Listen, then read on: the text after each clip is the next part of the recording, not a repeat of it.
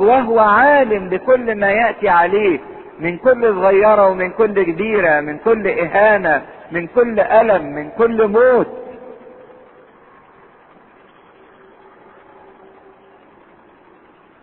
المسيح الشر ما فاجئهوش او بغته، لكن هو جه مستعد ليه. ويقول انه خرج منين؟ المسيح خرج من الاسوار، من باب البستان. ما استناش ان هم يدخلوا له،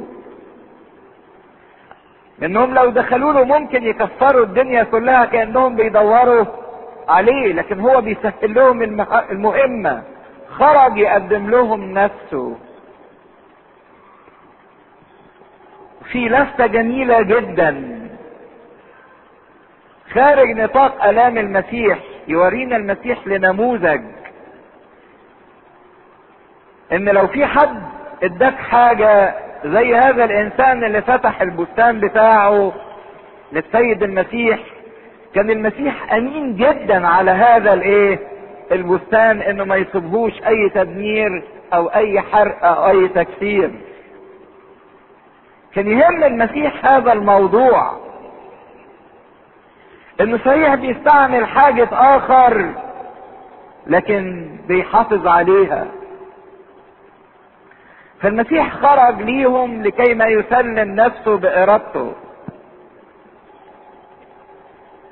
وكان السؤال: فخرج يسوع وهو عالم بكل ما يأتي عليه وقال لهم: من تطلبون؟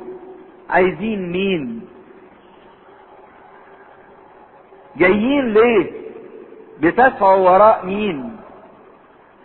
وكان هذا السؤال مباغت ومفاجئ ليهم، ان المسيح ياخد زمام المبادرة، لان كان في ذهنهم ان اي واحد يحس انه جاي يتقبض عليه انه هيعمل ايه؟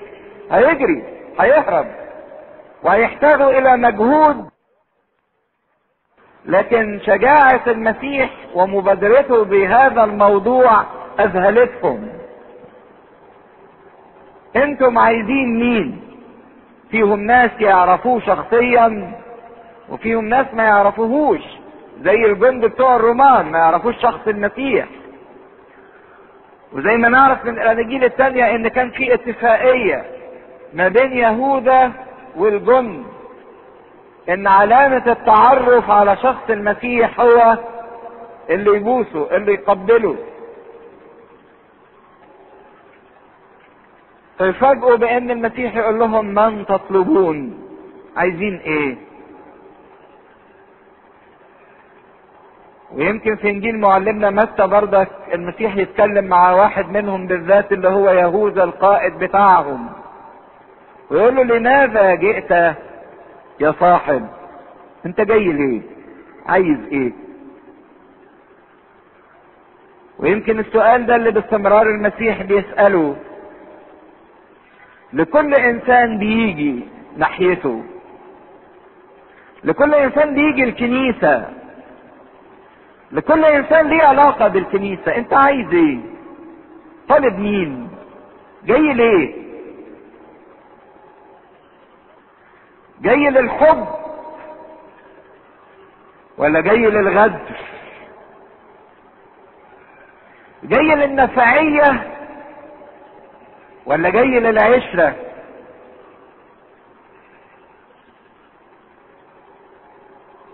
انت جاي ليه؟ لماذا جئت يا صاحب؟ كان يهوذا استغل اعظم مثال للحب اللي هي القبلة لكي ما تصير الى اردأ مثال للغش والخداع والخيانة والغدر. غير الامور خالص. لكن ليه يا ترى يهوذا عمل كده؟ او ليه يا ترى في اوقات كتيرة احنا بنبيع المسيح؟ هل المسيح يباع؟ ايوه طبعا بيباع، وبيباع اقل من 30 من الفضة بابخس ثمن. بيباع من اجل شهوة، بيباع من اجل خوف، بيباع من اجل رغبة، بيباع من اجل خطية. ده ممكن يتباع بكلمة، ده ممكن يتباع بأتفه خطية. هو يهوذا باعه لان المسيح ما حققش امال يهوذا. يهوذا كان ليه تطلعات، ليه امال، ليه رغبات معينة، والمسيح ما عملهاش، ما حققهاش. فكان الحل الوحيد ان يهوذا يستبدل المسيح اللي ما حققش الرغبات باي شيء ممكن يحقق له ولو جزء من الرغبات بتاعته. رغباته تتحقق بفلوس، خلاص نبيع المسيح حتى ولو ب30 من الفضة. في كل مرة نتنازل عن مسيحنا لان مسيحنا ما جاش على مزاجنا، ما حققش اللي احنا عايزينه، حتى لو كانت تلك الرغبات من الشر ومن الخطية. من تطلبون؟ قالوا له فاجابوه يسوع الناصري. بس ليه يا ترى بتطلبوه؟ مش كل اللي بيطلب ربنا بيطلب ربنا من اجل الخلاص،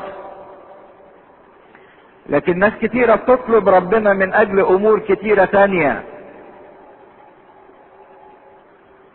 فهنا المسيح بيعلن لهم ويقول لهم اني انا هو. قال لهم يسوع انا هو.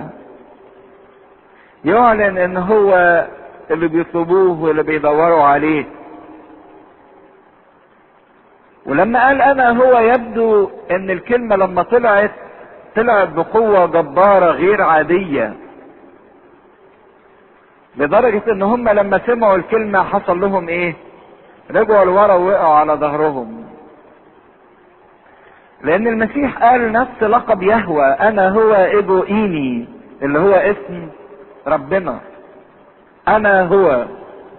ومش بس قالها كلمتين او حرفين او كلمة او اسم، لكن يبدو ان في قوة معينة خرجت مع هذا النطق اسقطتهم قدام تلك القوة الخارجة منه. قوة ادت الى استعلان شخصه كإله. حاجة العجيبة،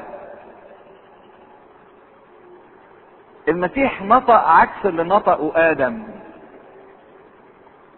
وعكس اللي بينطقه كل واحد خاطي. اي واحد يعمل غلطة يقولوا له انت اللي عملت كده، يقول لهم لا لا لا مش انا. حتى لو كان عمل، انت اللي سرقت، لا لا لا مش انا. انت اللي قتلت، لا مش انا. انت اللي زنيت، لا مش انا. ادم انت اللي غلطت، لا مش انا. حواء اللي انت ايه اديتها لي، حواء انت اللي غلطتي، لا مش انا. الحية اللي انت خلقتها. لكن الحاجة الجميلة في المسيح انه قال انا هو. انا. اذا كان الانسان بينكر انا مش اللي غلطان، وانا مش اللي مطلوب، وانا مش اللي مقصود، غيري هو اللي غلط وغيري هو اللي عمل، فجه المسيح قال انا هو حامل خطية العالم، انا هو المقصود. فلما نطق الكلمة دي، وكان يهوذا مسلمه ايضا واقفا معهم، فلما قال لهم اني انا هو رجعوا الى الوراء وسقطوا على الارض. عجيبة يهوذا اللي واقف مع الناس دهيت. ده من لحظات كان واقف مع المسيح في صف المسيح، ولمدة 3 سنين ونص كان عايش في جماعة التلاميذ ناحية المسيح. لكن دلوقتي واقف ايه؟ ضد المسيح، واقف مع الجماعة التانية. عشان كده مهم جدا ان الانسان باستمرار يسأل نفسه انا واقف في انهي صف؟ يا ترى واقف مع المسيح ولا واقف ضد المسيح؟ مش بس في الماضي وفي الحاضر وفي المستقبل، انا هبقى في انهي صف؟ صف المسيح ولا صف ضد المسيح؟ لان حاجة من الاتنين، مفيش حاجة اسمها ان انا هقف في النص، اما في صف المسيح واما ضد المسيح. عشان كده لما بيكلمنا سفر الرؤيا عن المسيح الدجال او ضد المسيح او الانتي كرايست، هو اما اني اكون مع المسيح واما اكون ضد المسيح. فترى انا ماضية ايه والحاضر بتاعي ايه ومستقبلي ايه؟ ده من الخطورة جدا ان الانسان باستمرار يسأل نفسه موقفي هيكون ايه من شخص المسيح، في صفه ولا ضده. اللي وقفوا قدام المسيح سقطوا، وقعوا، ما كانش ليهم قيامة. حتى لو طلعنا مزمور لطيف، مزمور 27، نطلعه نقرأ آية جميلة بتتكلم عن الموقف ده هو اللي حصل في بستان جثيماني. مزمور 27 يقول: الرب نوري وخلاصي ممن اخاف، الرب حصن حياتي ممن ارتعد. خدوا بالكم بقى من الآية اللي جاية دي: عندما اقترب الي الاشرار ليأكلوا لحمي، مضايقي واعدائي عثروا وسقطوا. ده اللي حصل بالظبط لما اقتربوا من المسيح عشان يأكلوا لحمه، مضايقي واعدائي عثروا وسقطوا، وقعوا. حتى في سفر عاموس النبي يقول بردك نبوة جميلة نقراها في عاموس 5، يقول: اسمعوا هذا القول الذي انا انادي به عليكم مرثاة يا بيت اسرائيل. سقطت عذراء اسرائيل لا تعود تقوم، انطرحت على ارضها ليس من يقيمها، لانه هكذا قال السيد الرب: المدينة الخارجة ب1000 يبقى لها 100، والخارجة ب100 يبقى لها 10 من بيت اسرائيل. سقطت مدينة اسرائيل او الامة اليهودية. فكان وقوعهم دول رمز لانهيار العهد القديم كله من خلال اليهود اللي وقعوا لما رفضوا السيد المسيح وتحولوا الى ضد المسيح. فهنا المسيح بيقدم نفسه ويقول لهم انا هو، وكأن بيقول لليهوذا مفيش داعي للقبلة الميتة بتاعتك كعلامة عشان يعرفوني، لاني انا بقدم نفسي بارادتي. عشان كده قال له: لماذا جئت يا صاحب؟ انت جاي ليه؟ هم مش محتاجين لك، انا كنت هسلم نفسي بارادتي، انا هو. وبعدين المسيح لما لقاهم وقعوا وسقطوا نتيجة الرعب العظيمة، نتيجة نطقوا باسم يهوه، فتوقعوا ان في نار هتنزل من السماء او ان الارض هتتفتح وتبلعهم. بعدين لقوا مفيش حاجة حصلت، اطمنوا ان المسيح ما استخدمش اي قوة خارقة لمواجهة هؤلاء اللي جايين يقبضوا عليه، بل بالعكس حاول يلطف الجو وسألهم تاني. فسألهم ايضا: من تطلبون؟ انتوا عايزين مين؟ فقالوا: يسوع الناصري.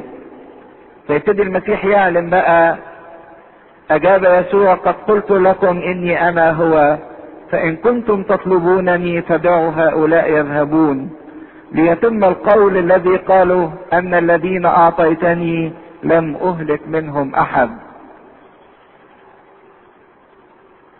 فهنا المسيح حاول يخليهم ان هم يسترجعوا قوتهم وشجاعتهم عشان يتمموا الامر اللي كانوا جايين من اجله.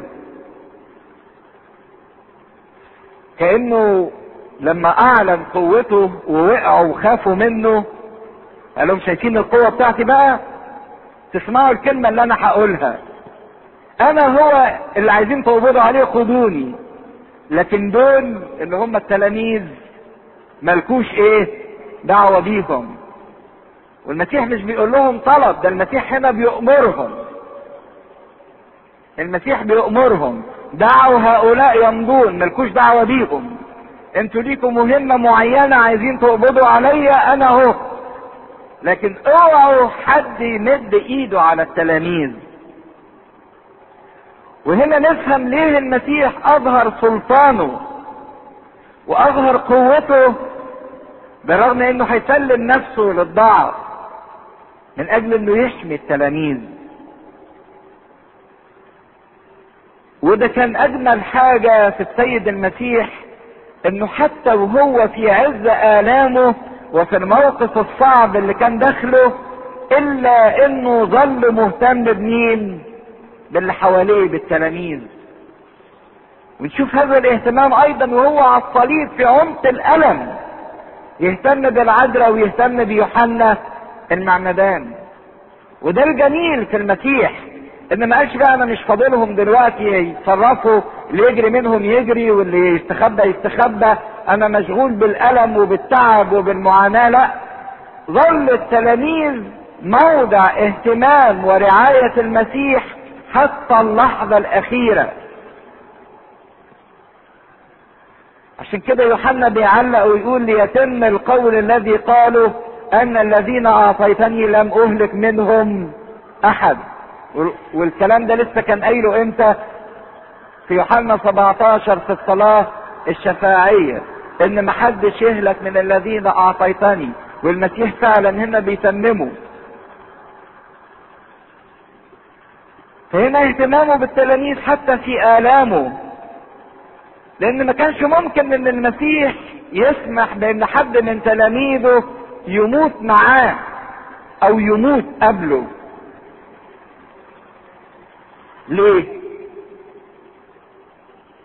كان لازم، هم صحيح التلاميذ دول هيتعرضوا لألم واضطهاد واغلبهم هيموت على اسم المسيح، لكن في تلك اللحظة كان لازم المسيح يفضل لوحده، وحمى التلاميذ لأقصى درجة ممكنة.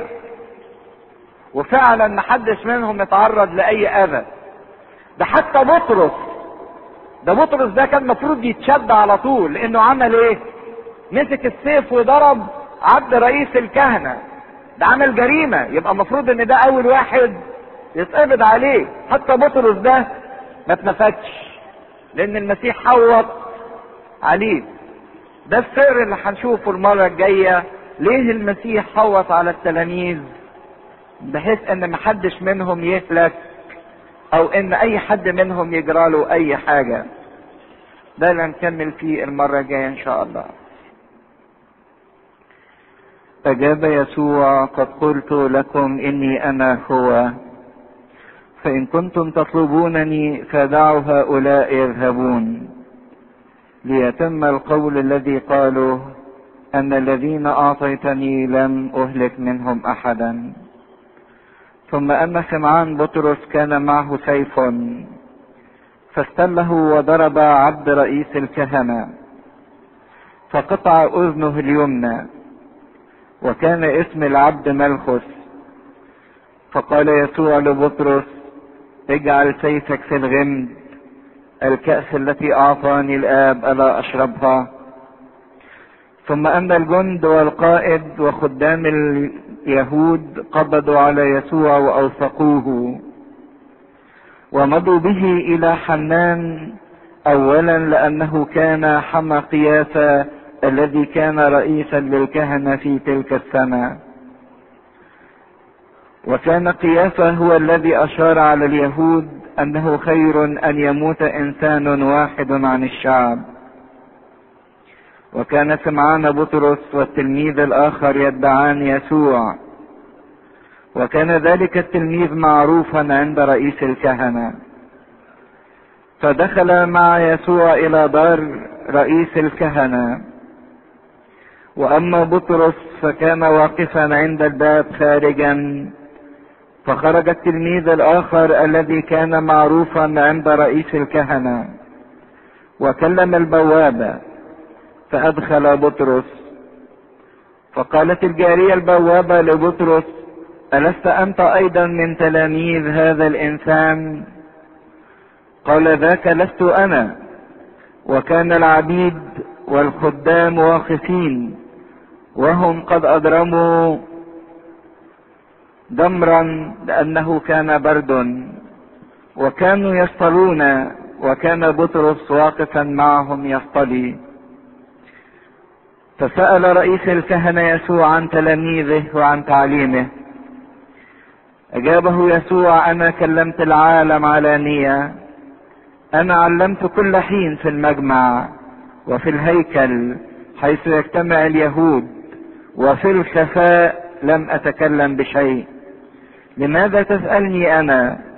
اسأل الذين قد سمعوا ماذا كلمتهم.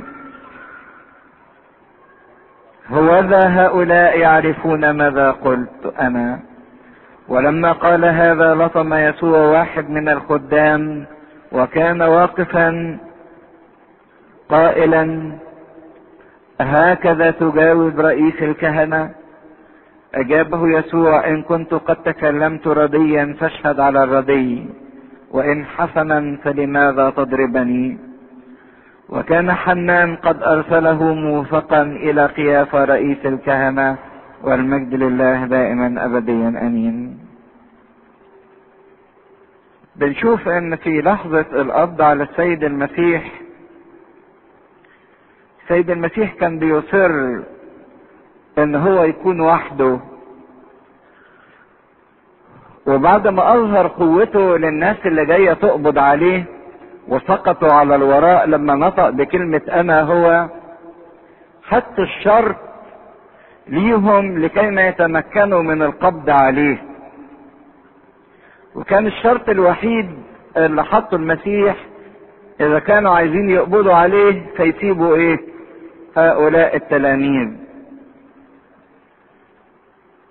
حقيقة ان مش بس نقطة ان المسيح كان بيهتم بالتلاميذ حتى في وسط الالم والضيقة، هو كان فعلا كده بيهتم بيهم حتى وهو مشغول بآلامه، لكن في نفس الوقت كان من غير الممكن ان حد يموت قبل ما المسيح يموت.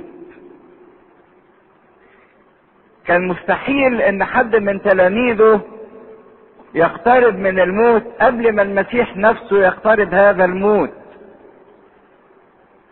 ومستحيل ان حد يقترب الى هذا الموت مع المسيح، لان كان لازم المسيح يخش وحده. هم صحيح التلاميذ كلهم اغلبهم استشهد على اسم المسيح، لكن ما كانش مع المسيح او في نفس الزمن مع المسيح، لكن بعد قيامة المسيح استطاعوا هم انه يخشوا الموت والاستشهاد، لان من غير قيامة المسيح الموت ده يساوي على طول ايه؟ من غير ما المسيح يقوم الموت كان يساوي هلاك، فناء. فلو كان حد مات قبل ما المسيح يموت كان هذا الانسان هلك. فالمسيح كان محافظ عليهم. صحيح هيجي الوقت اللي هيموتوا فيه من اجل المسيح، لكن بعد ما المسيح يقوم، عشان يكون موتهم مش هلاك او عقاب، لكن يكون موتهم مجد وانتقال لحياة افضل. فيقول لكي يتم الكلام اللي قاله في الصلاة الشفاعية ان هؤلاء الذين اعطيتني لم اهلك منهم احد. ففرض المسيح ذلك الشرط للناس اللي جم يقبضوا عليه، بانه وراهم قوته في النطق اللي نطقوا بكلمة انا هو، وعشان كده املى هذا الشرط وكأنه امر بيأمرهم ان سيبوا هؤلاء يمضوا واعملوا فيا اللي انتوا عايزين تعملوه. حقيقة ان المسيح في هذه الطلبة وفي هذا العمل اللي عمله كان بيتمم نبوة خطيرة جدا جت في سفر اللاويين. تعالوا نقراها كده من سفر اللاويين اصحاح 16 عدد 17. اصحاح 16 في سفر اللاويين ده بيتكلم عن يوم الكفارة اللي رئيس الكهنة بيدخل فيه مرة واحدة في السنة الى قدس الاقداس ويكفر عن خطية الشعب. شوفوا في لاويين 16 عدد 17 بيقول ايه: ولا يكن انسان في خيمة الاجتماع من دخوله للتكفير في القدس الى خروجه فيكفر عن نفسه وعن بيته وعن كل جماعة اسرائيل. بيتكلم عن رئيس الكهنة بيقول ايه؟ لا يكون انسان ايا كان، محدش خالص يبقى مش بس في قدس الاقداس، محدش خالص يكون فين؟ في كل خيمة الاجتماع، محدش يقترب منها لكي ما يكون رئيس الكهنة الايه؟ لوحده. وده فعلا اللي حصل في جاثيماني، ان التلاميذ كلهم سابوا المسيح وبقي المسيح وحده. وشفنا الآية اللي جت في سفر أشعياء: جزت المعصرة وحدي ومن الشعوب لم يكن معي أحد. فهنا بيتمم المسيح اللي جه في سفر اللاويين، لأن المسيح داخل يكفر الكفارة الحقيقية عن شعبه، إن ما يكونش حد معاه. فعشان كده ما حدش من التلاميذ اشترك في آلام المسيح في هذه اللحظة. لكن بنشوف بطرس في الموقف بتاعه وفي اندفاعه. يقول: ثم أن سمعان بطرس كان معه سيف. ويبدو ان هذا السيف من السيوف الصغيرة اللي هي زي الخنجر، اللي كانوا تملي يبقى معاهم هذا السيف وهم رايحين البساتين او رايحين المناطق المنعزلة عشان يقطعوا بيها الاشجار وهم بيعدوا، او عشان يدافعوا عن نفسهم من الحيوانات المفترسة اللي بتبقى موجودة ومنتشرة في هذا المكان من فلسطين. لان هذا السيف زي ما هنشوفه كان سيف خيبان جدا. لما بطرس ضرب بيه وبكل قوته ما قدرش يعمل غير ان هو ايه؟ يقطع ودن. لكن بطرس في اندفاعه وفي حماسته وفي حبه ايضا الشديد لشخص المسيح مسك السيف وضرب. ده بطرس ده اللي الناس كلها بتقول انه كان جبان وانه انكر قدام جارية. لا، هو ما كانش كده ابدا. ده بطرس ده واجه فرقة من الجيش قوامها 200 جندي. 200 جندي كانوا جايين يقبضوا على المسيح، غير الناس اللي جاية بالمشاعر وبالمصابيح. بطرس كان عنده استعداد انه يواجه هؤلاء، واستل السيف فعلا وضرب. كان في منتهى الشجاعة والحب ناحية سيده. حتى لو اسهب العقل كان عارف انه مش هيقدر على كل دول، وانه في الضرب بتاعه هو هيتضرب ايضا وهيموت، وكان عنده استعداد انه يموت. لكن الضربة بتاعته لما جه ضرب، وضرب عبد رئيس الكهنة وكان اسمه ملخس. ملخس يعني ملك، كلمة ملخس يعني ملك، هي نفس الكلمة العربية ملك. فراح قطع ودنه اليمين. ولو تتخيلوا انه عشان يقطع ودنه اليمين لازم حاجة من الاتنين. يعني انا لو في ايدي سيف كده وحاجة اضرب واحد قدامي، هقطع له ايه؟ ودنه الشمال مش اليمين. فحاجة من الاتنين، لانه قطع ودنه اليمين. لا اما بطرس كان اشول ومسك السيف بايده الشمال وضرب فجاب ودن اللي قدامه اليمين، لا اما انه يكون ضرب الراجل من ورا ظهره فجاب ودنه اليمين. فان بطرس كان اشول او بطرس جه من ورا عبد رئيس الكهنة لان شاف ان في وقاحة وتجرؤ على السيد المسيح وضربه من وراه. وفي نفس الوقت تفادى هذا العبد الضربة، ان الضربة ما جاتش في الرقبة لكن جت في ودنه فقطعها.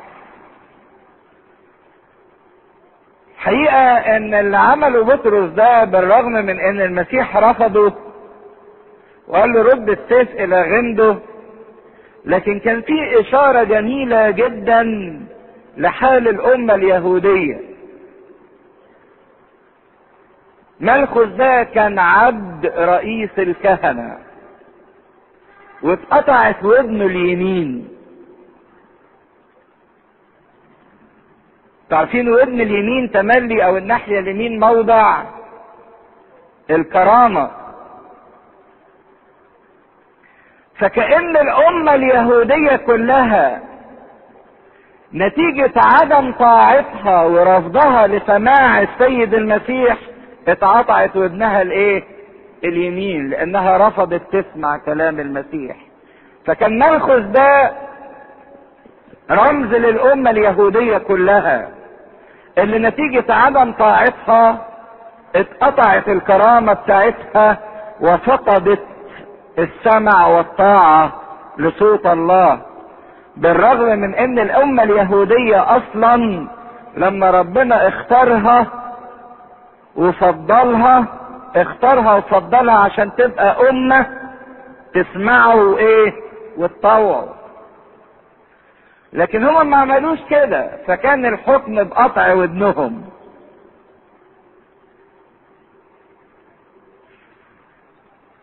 وفي نفس الوقت اللي اتقطع ودنه عبد رئيس الكهنة. رئيس الكهنة ده قمة السلطة وقمة الرئاسة، وهو اللي قايم على شعب اليهود، لان في ذلك الزمن ما كانش لليهود ملك، كانت الملوك اللي من سبط يهوذا انتهوا، فكان اللي على رأس الشعب اليهودي هو رئيس الكهنة. لكن الحاكم كان روماني اللي هو بيلاطس. فتتقطع اذن عبد رئيس الكهنة، لان رئيس الكهنة وكل الامة اليهودية صارت في رتبة العبيد، ما عاشوش مع الله كابناء، ولكن عاشوا مع ربنا كعبيد، وعبيد معاندين، شعب غليظ الرقبة مقاومين. بالرغم ان ربنا كان يحلو ليه انه تملي يسمي شعب اسرائيل، يقول اسرائيل ابني البكر، يقول على اسرائيل ايه؟ ابني البكر. يعني يبعت موسى يكلم فرعون ويقول للفرعون ربنا بيقول لك اطلق اسرائيل ابن البكر. لكن اسرائيل ما استفادش من البنوية دهيت، لكن عاش كعبد، وعبد معاند غليظ الرقبة ما طوعش، فكان الحكم عليه بان الاذن بتاعته تفقد. ورمز لهذا الشعب اللي فقد السماع والطاعة لصوت الله ولكلمة الله. لكن بنشوف ان اللي انقذ الموقف، لان المفروض في اللحظة دي ان الجنود لما يشوفوا ان عبد رئيس الكهنة ضرب، ان هم على طول يستلوا السيوف ويضربوا مين؟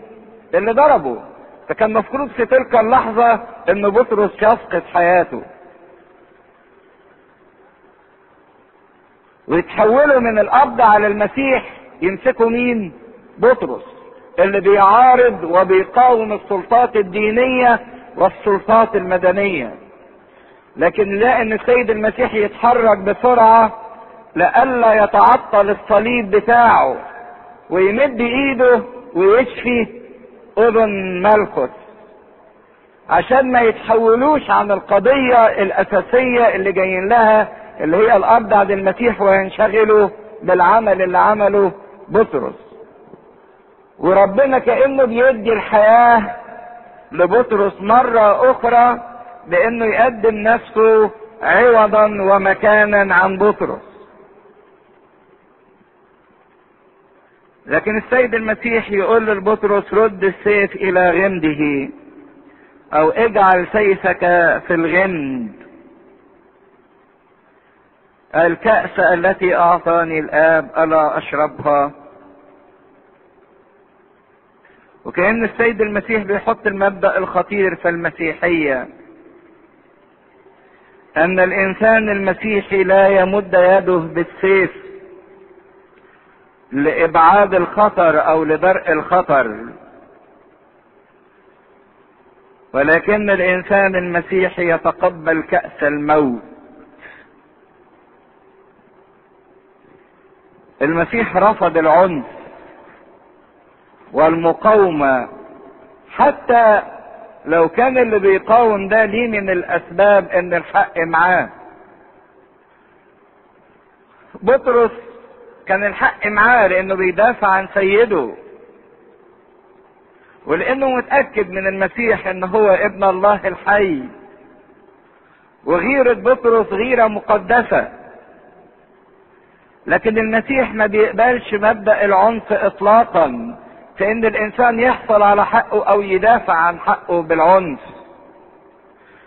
ولكن المسيح بيحط مبدأ ان الانسان يتقبل كأس الألم، حتى لو هذا الكأس يقوده الى الموت. فاذا كان السيف للمقاومة ولسفك الدم تحت ستار الدفاع عن المبادئ، عن التقوى، عن الحقوق، ربنا بيرفض الموضوع ده. ربنا بيرفض العنف. اللي تلاقيهم بيتشنجوا وبيتحمسوا وبيتعصبوا وبيستخدموا العنف للدفاع عن ربنا، ربنا ما بيرضاهوش هذا الموضوع ومش عايزه.